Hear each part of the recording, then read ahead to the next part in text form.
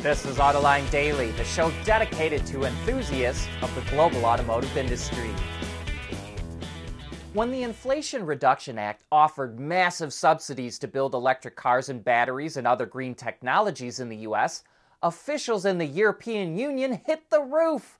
They said this would hurt Europe's competitiveness. But now the EU is saying, never mind, maybe it's not going to be so bad. The head of the EU's antitrust efforts says that any damage from the IRA subsidies would be very limited for a number of reasons, including the fact that the EU already has many green subsidies of its own in place. And besides, European companies can qualify for those IRA subsidies as long as they make EVs and batteries in North America. And as if on cue, the CEO of Audi, Markus Duesmann, said the IRA makes it highly attractive for Audi to build an assembly plant in the U.S. He says Audi may go it alone and build the plant itself, or what we think is more likely, Audi will build the plant together with the VW Group. Here's why we say that. Scout, which is part of the VW Group, is going to build its own assembly plant for electric pickups and SUVs, rather than go with a contract manufacturer like Magnus Steyr or Foxconn. That's according to the German trade publication Automobilwelsch. So, we have to ask ourselves though, does the VW Group really want to build two assembly plants in the US, one for Scout and one for Audi? Or would it rather build one plant that they both could share? And remember, the group's new CEO, Oliver Blume, just axed a new plant in Germany to build EVs because he wants to hold down spending. Those EVs will be built at VW's existing plant in Wolfsburg instead. So, we sure think that VW would rather build one plant in the US rather than let Audi and Scout build two of them. At Schaeffler, we pioneer motion. Electrifying mobility, manufacturing smarter, reducing CO2 emissions, making energy production clean. Schaeffler pioneers motion to advance how the world moves.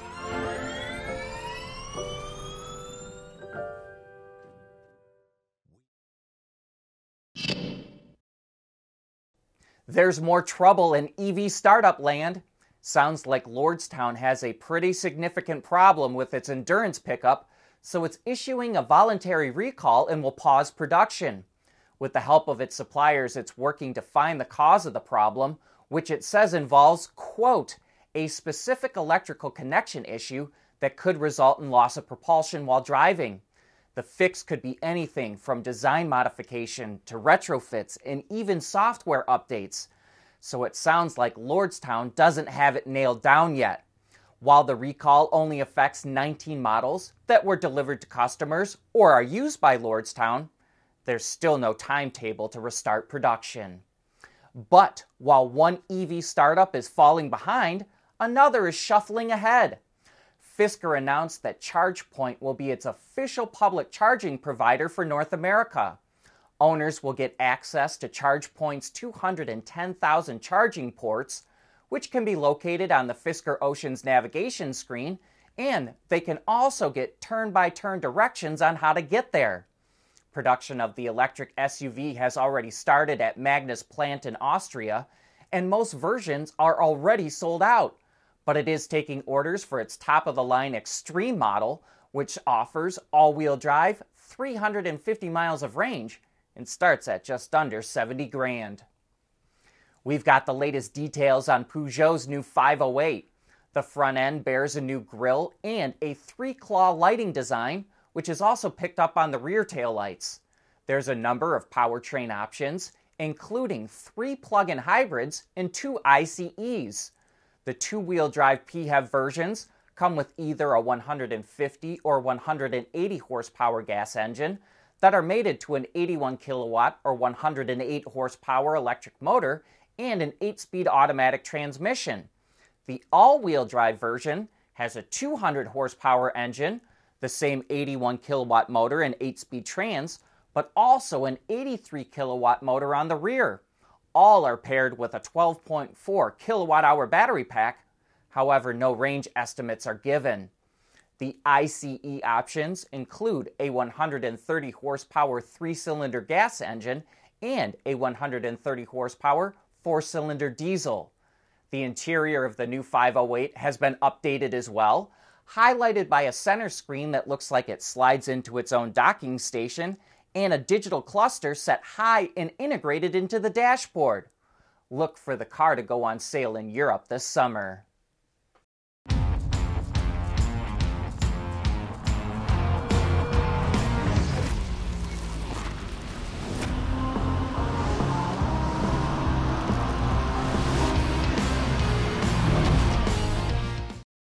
We want to know what drives your testing. OTA, connected car, diagnostics, remote testing. Intrepid Control Systems is here to help you work from anywhere. Intrepid Control Systems, driven by your data. The Insurance Institute for Highway Safety keeps raising the bar for automakers to earn its Top Safety Pick and Top Safety Pick Plus. Last year, 101 models earned the awards, including 65 that qualified for the Top Safety Pick Plus award. This year, only 48 models earned the awards, with just 28 getting the Top Safety Pick Plus award. To earn the awards now, vehicles need better side crash protection, better pedestrian protection, and better headlights. The IIHS says it wants to challenge automakers to, quote, build on the safety gains they already achieved. But the industry is making progress in several areas. The roof strength, head restraint, and vehicle-to-vehicle front crash prevention tests are no longer part of the evaluation because pretty much all new vehicles get good ratings.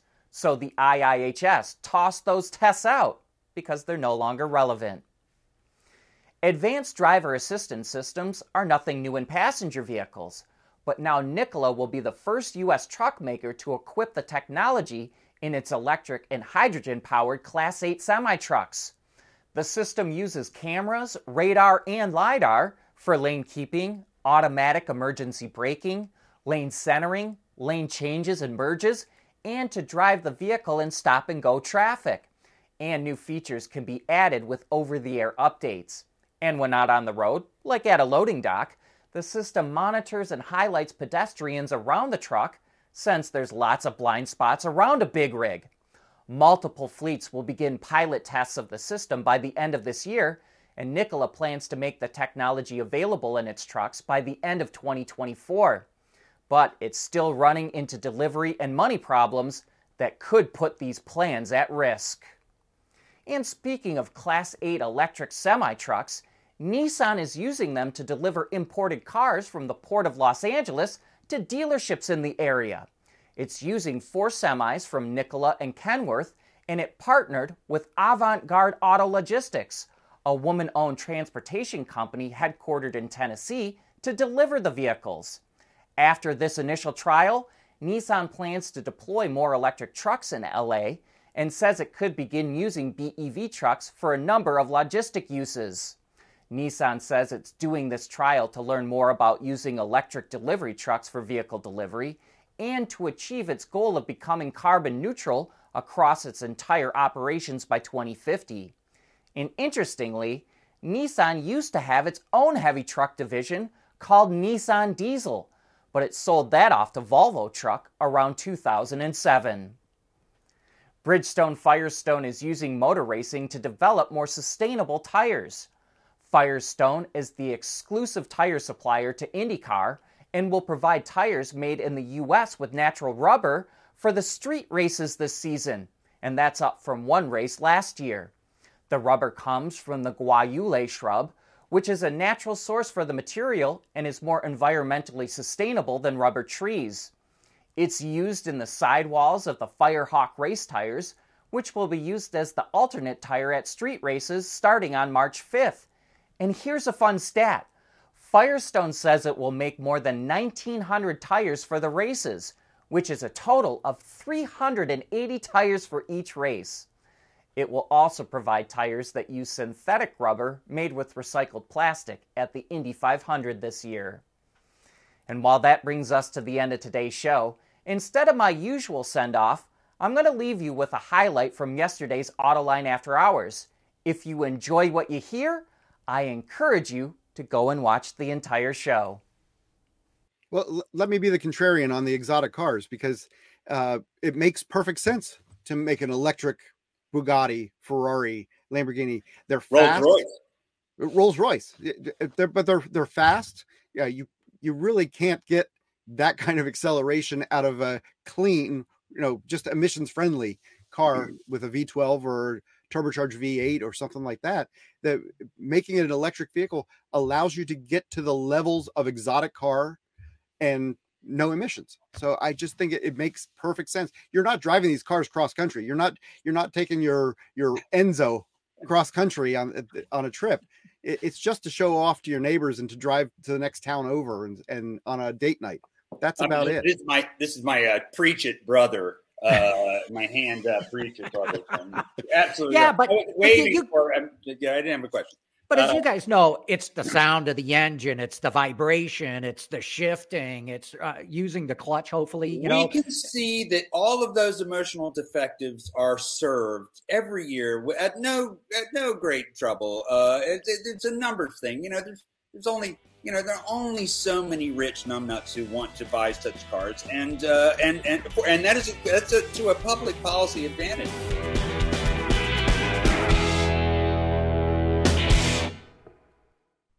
AutoLine Daily is brought to you by Bridgestone, solutions for your journey.